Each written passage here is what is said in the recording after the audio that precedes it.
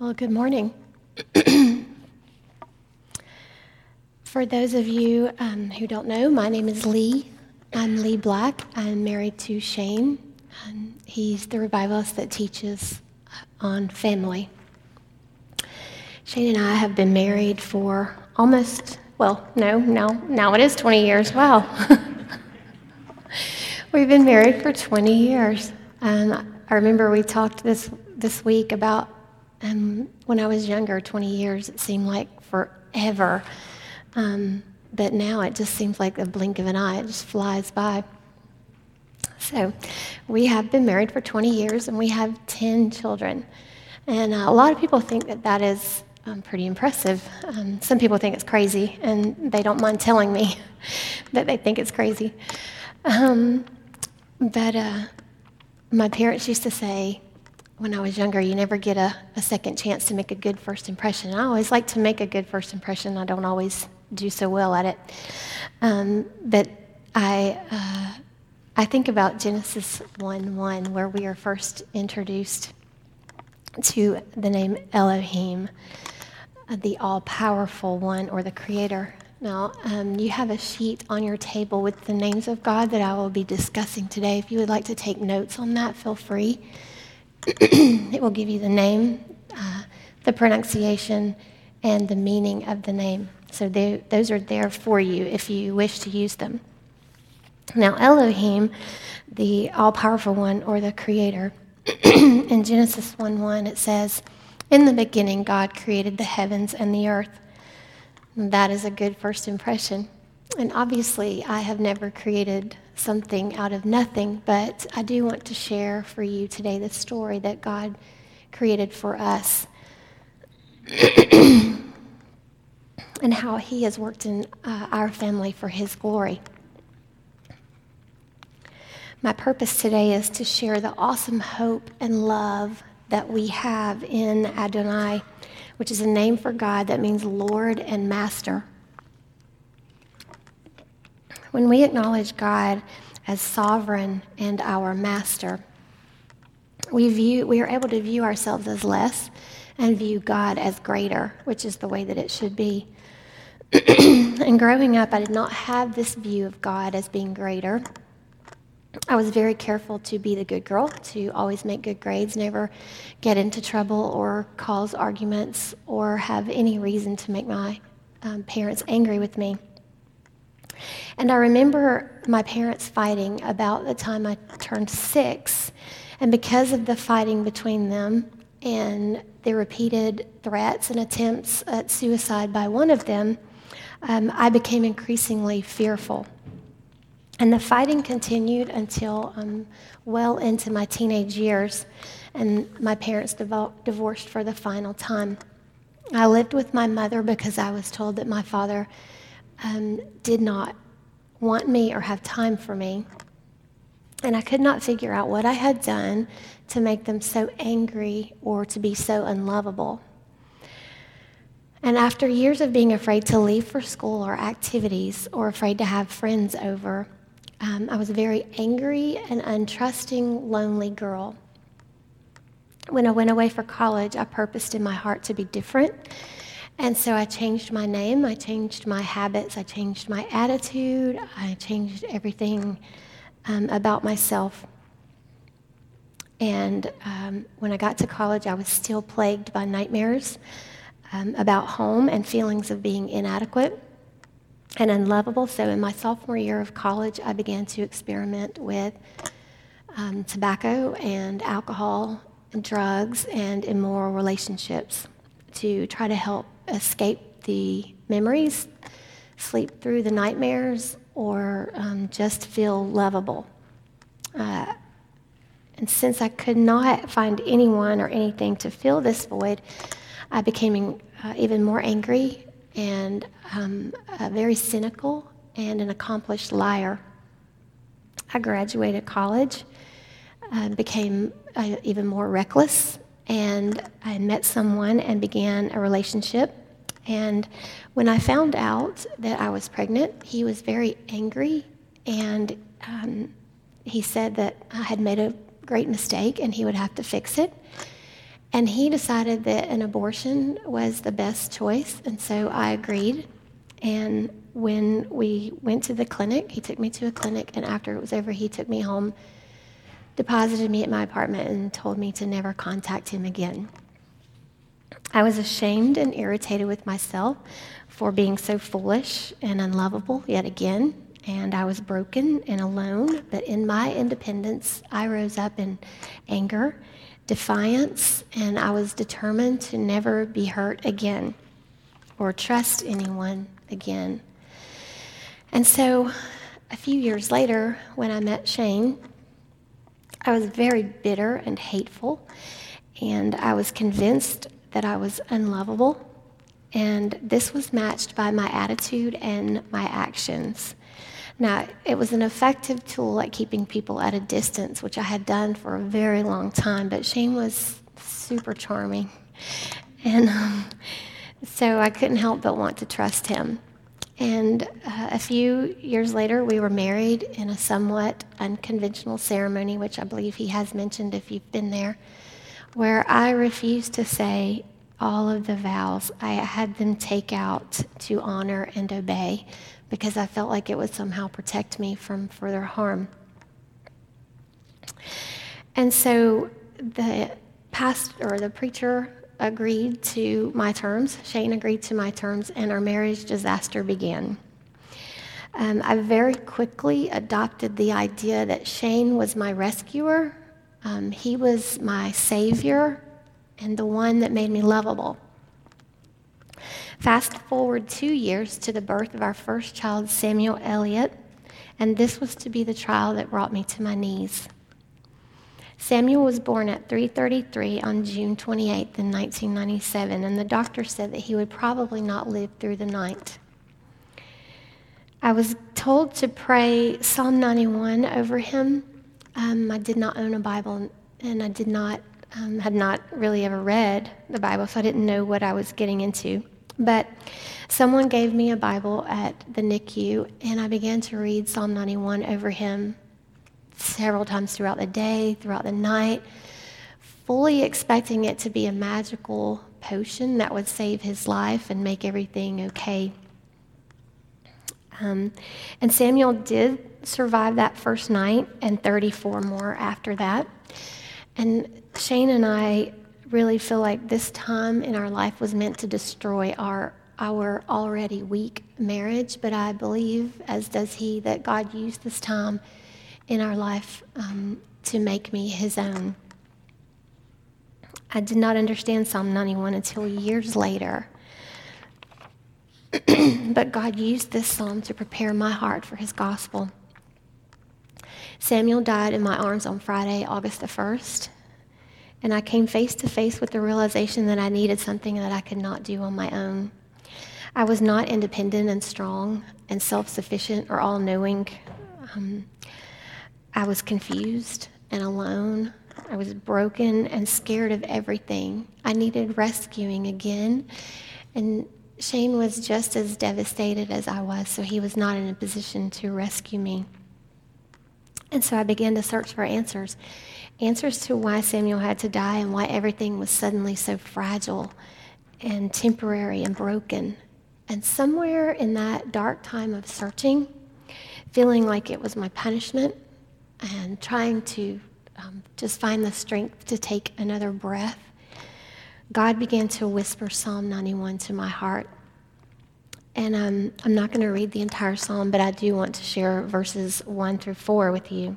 Psalm 91, verses 1 through 4 say, "He who dwells in the secret place of the Most High shall abide under the shadow of the Almighty. I will say of the Lord, He is my refuge and my fortress. My God, in Him I will trust. Surely He shall deliver you from the snare of the fowler and from the deadly pestilence. He will cover you with His pinions, and under His wings you will find refuge. His faithfulness is a shield and buckler." And it would be several years later, as I said, before I understood this, but at some point I started to dig into those 4 verses and just take apart the meanings and the definitions of the words. And I wrote in my journal, in my own words, what this psalm. And I wrote, if you sit down and inhabit the shelter or the hiding place of the supreme God of the universe, you will be able to rest in the shadow of the Almighty or Most Powerful. I will tell God he is my shelter from danger of falsehood. He is my protector when the enemy attacks. I feel safe with him. I have confidence in him. He snatches me away from sin and guilt. He rescues me from the source of calamity, the bait layer, the trapper. He gives me an escape from the mischievous, engulfing ruin and destruction. He will screen or block me with his wings of protection, and in them I will find confidence and hope. His faithfulness or stability is my protector. Shortly after Samuel's death, a neighbor shared the gospel with me, the story of Jesus. He told me and explained that God was holy and perfect, and I was not. I was a sinner, and I needed someone to pay the penalty for my sin so that I could spend eternity with God. Jesus was the someone who paid this great debt for me, and the Bible says that all have sinned and fallen short of the glory of God. The wages of falling short or sin is death.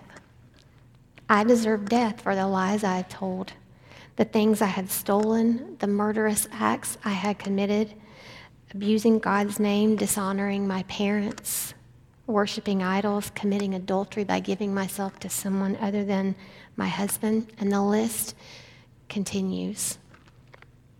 My friend was telling me that I could be adopted, heir to a throne, and stand before a holy God without shame, all based on the merit and act of someone other than myself.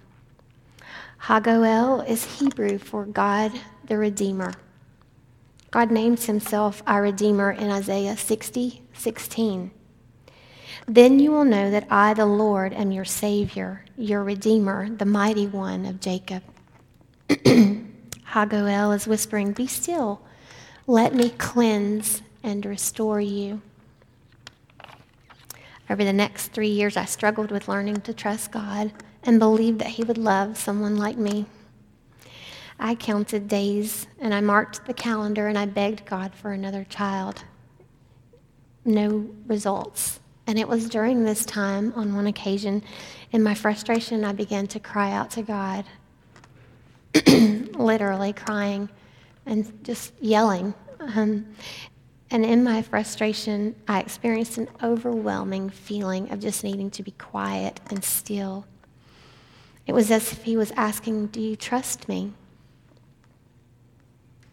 And it was at that moment that I stopped and I said out loud, Lord, I quit. I give up. I don't want to do this anymore. I can't.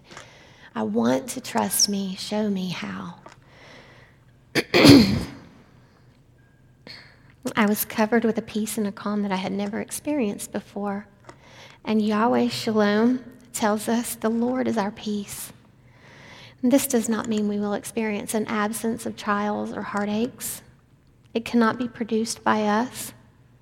And when we rest in him, he is the only one that can stop the storm inside of us.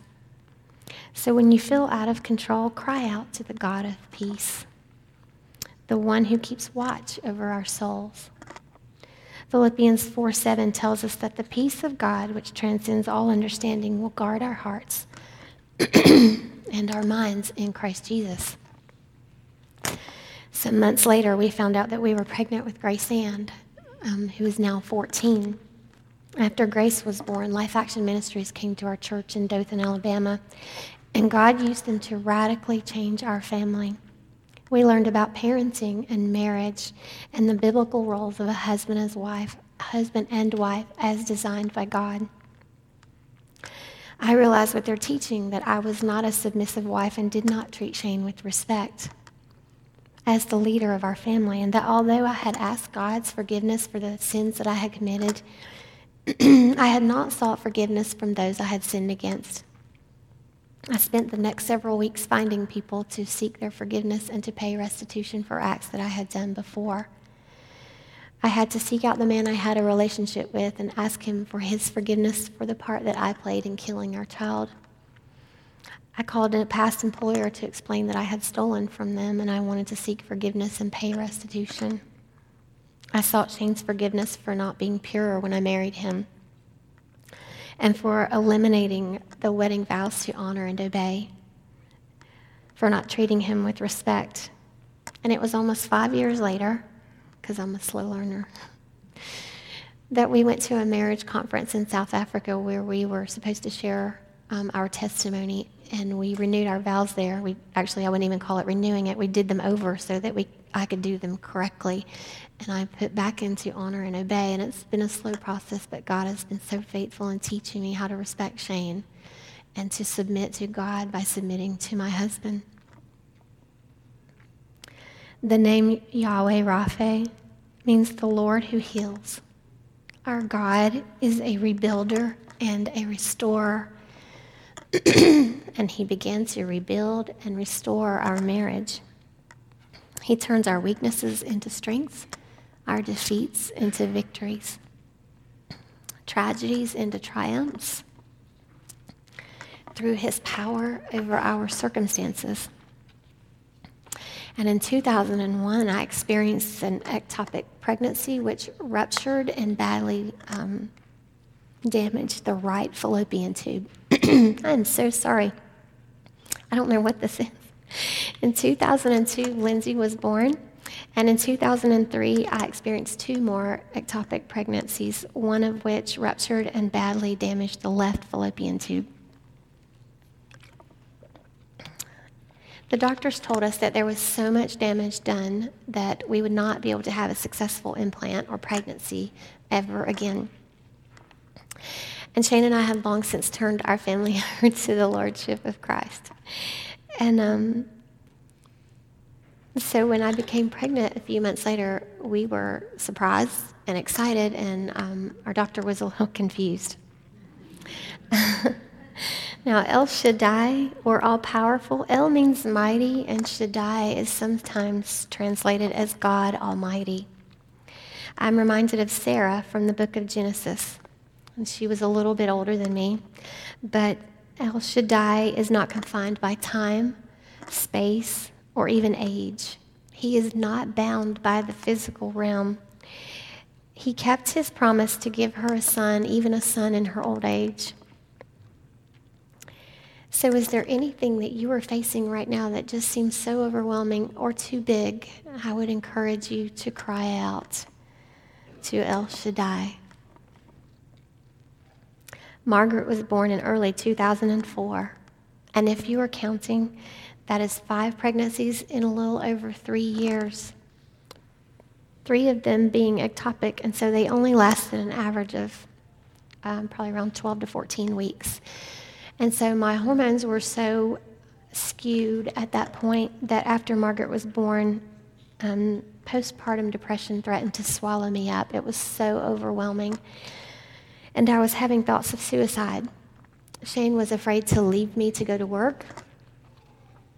And so after a while, the doctors put me on antidepressants, which actually did more harm for me than good.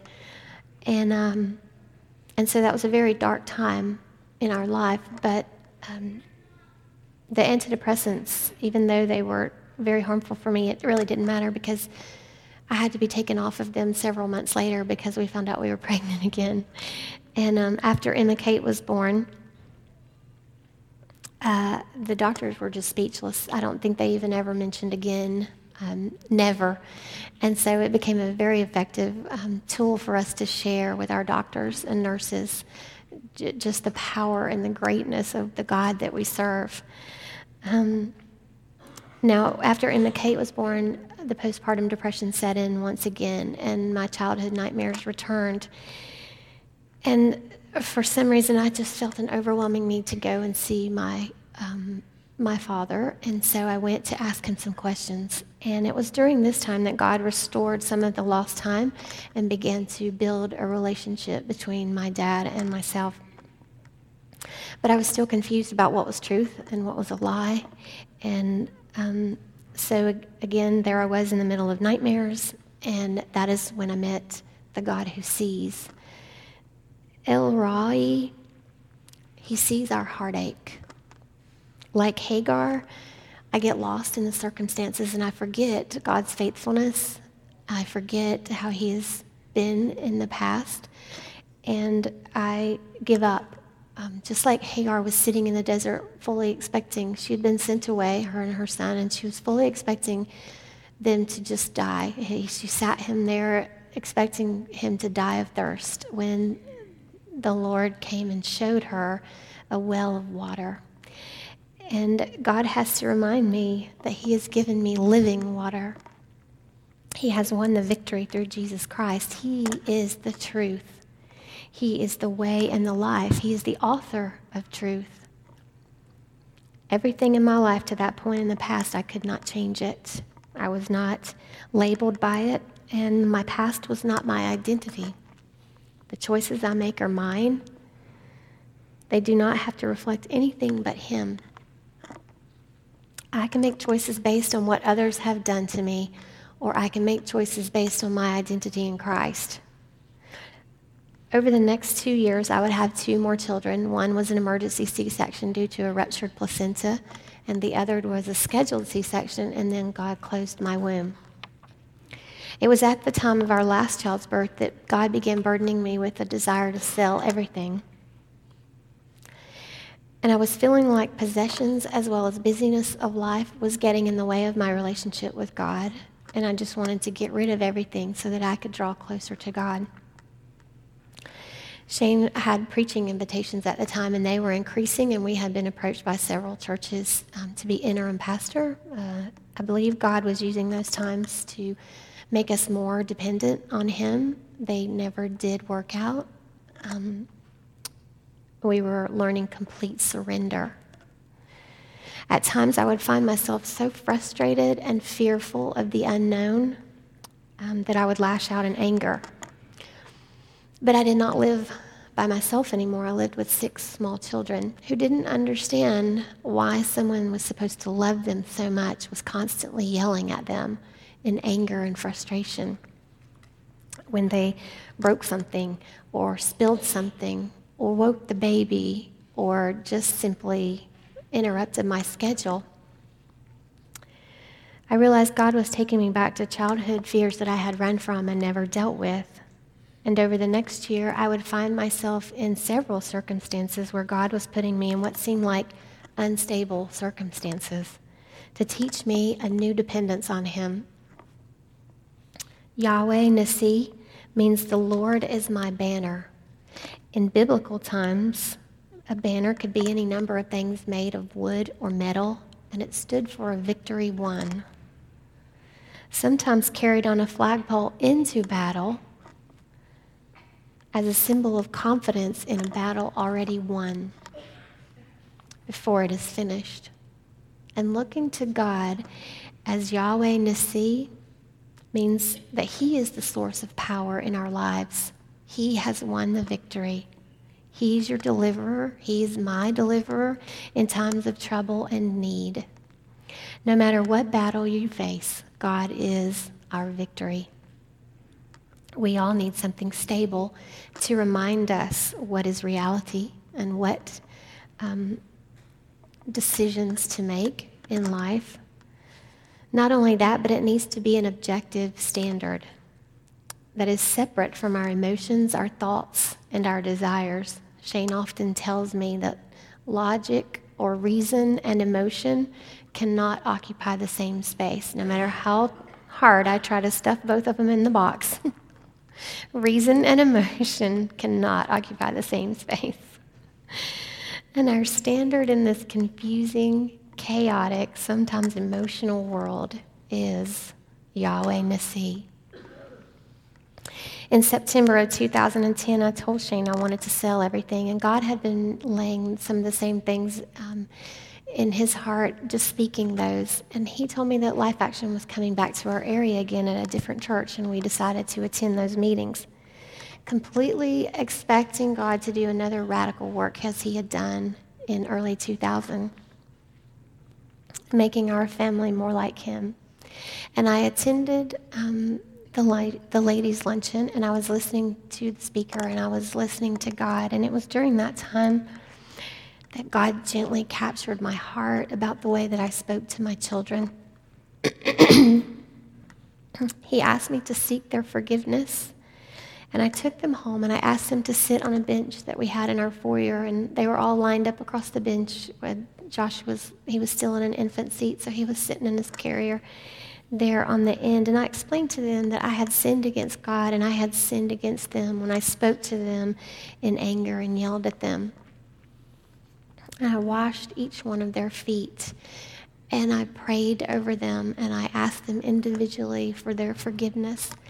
And they were so quick and so gracious to offer a beautiful picture of forgiveness, of the way that God responds to us when we come to him with humility and brokenness.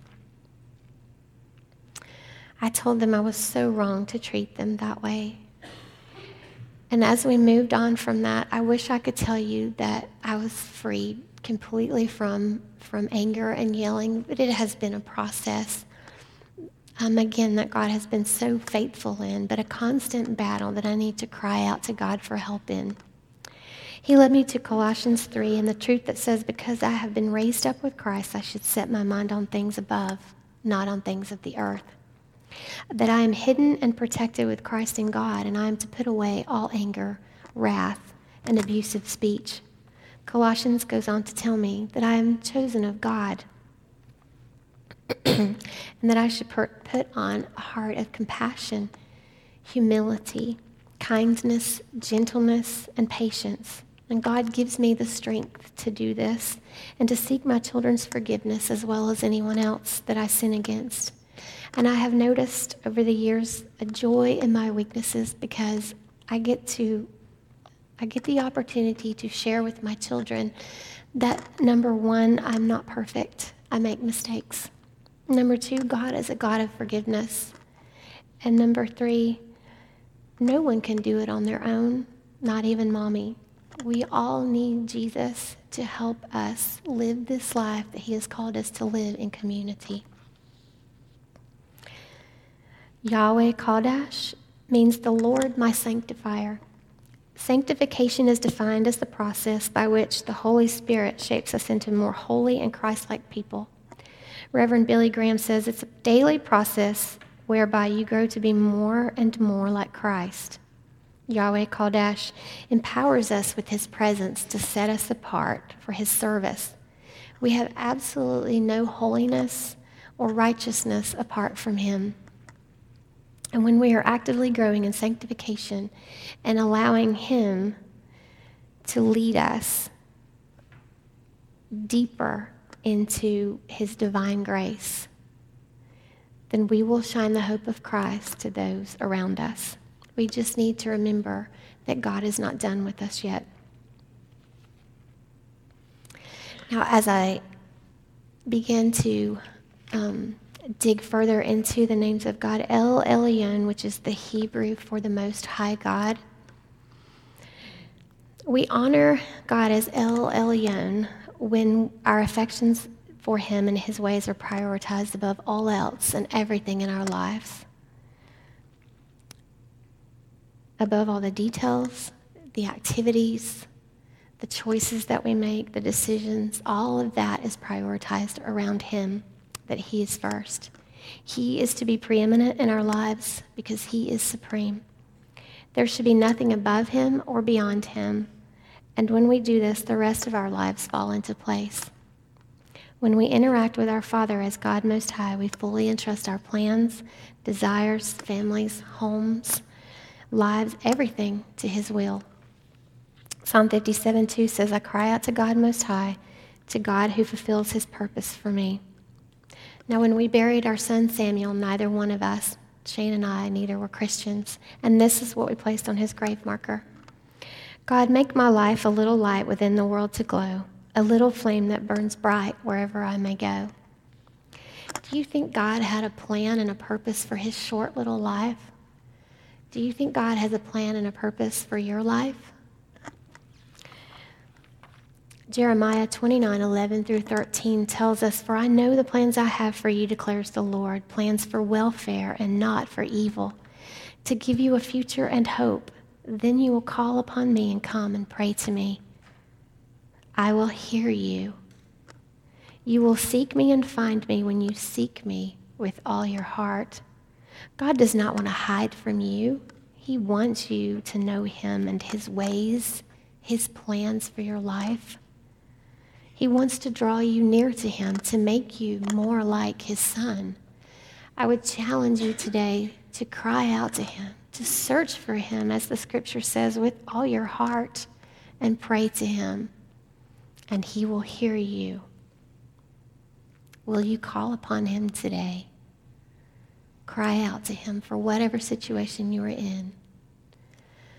I would challenge you to look over that list of names, and if there is one name that God has been speaking to your heart through this time, that you would prayerfully ask the Lord what it is that he wants to do in your life. The team is going to come and sing a song, and then we're going to hear from Miss Patty. Thank you so much for being here today. We really appreciate all of you.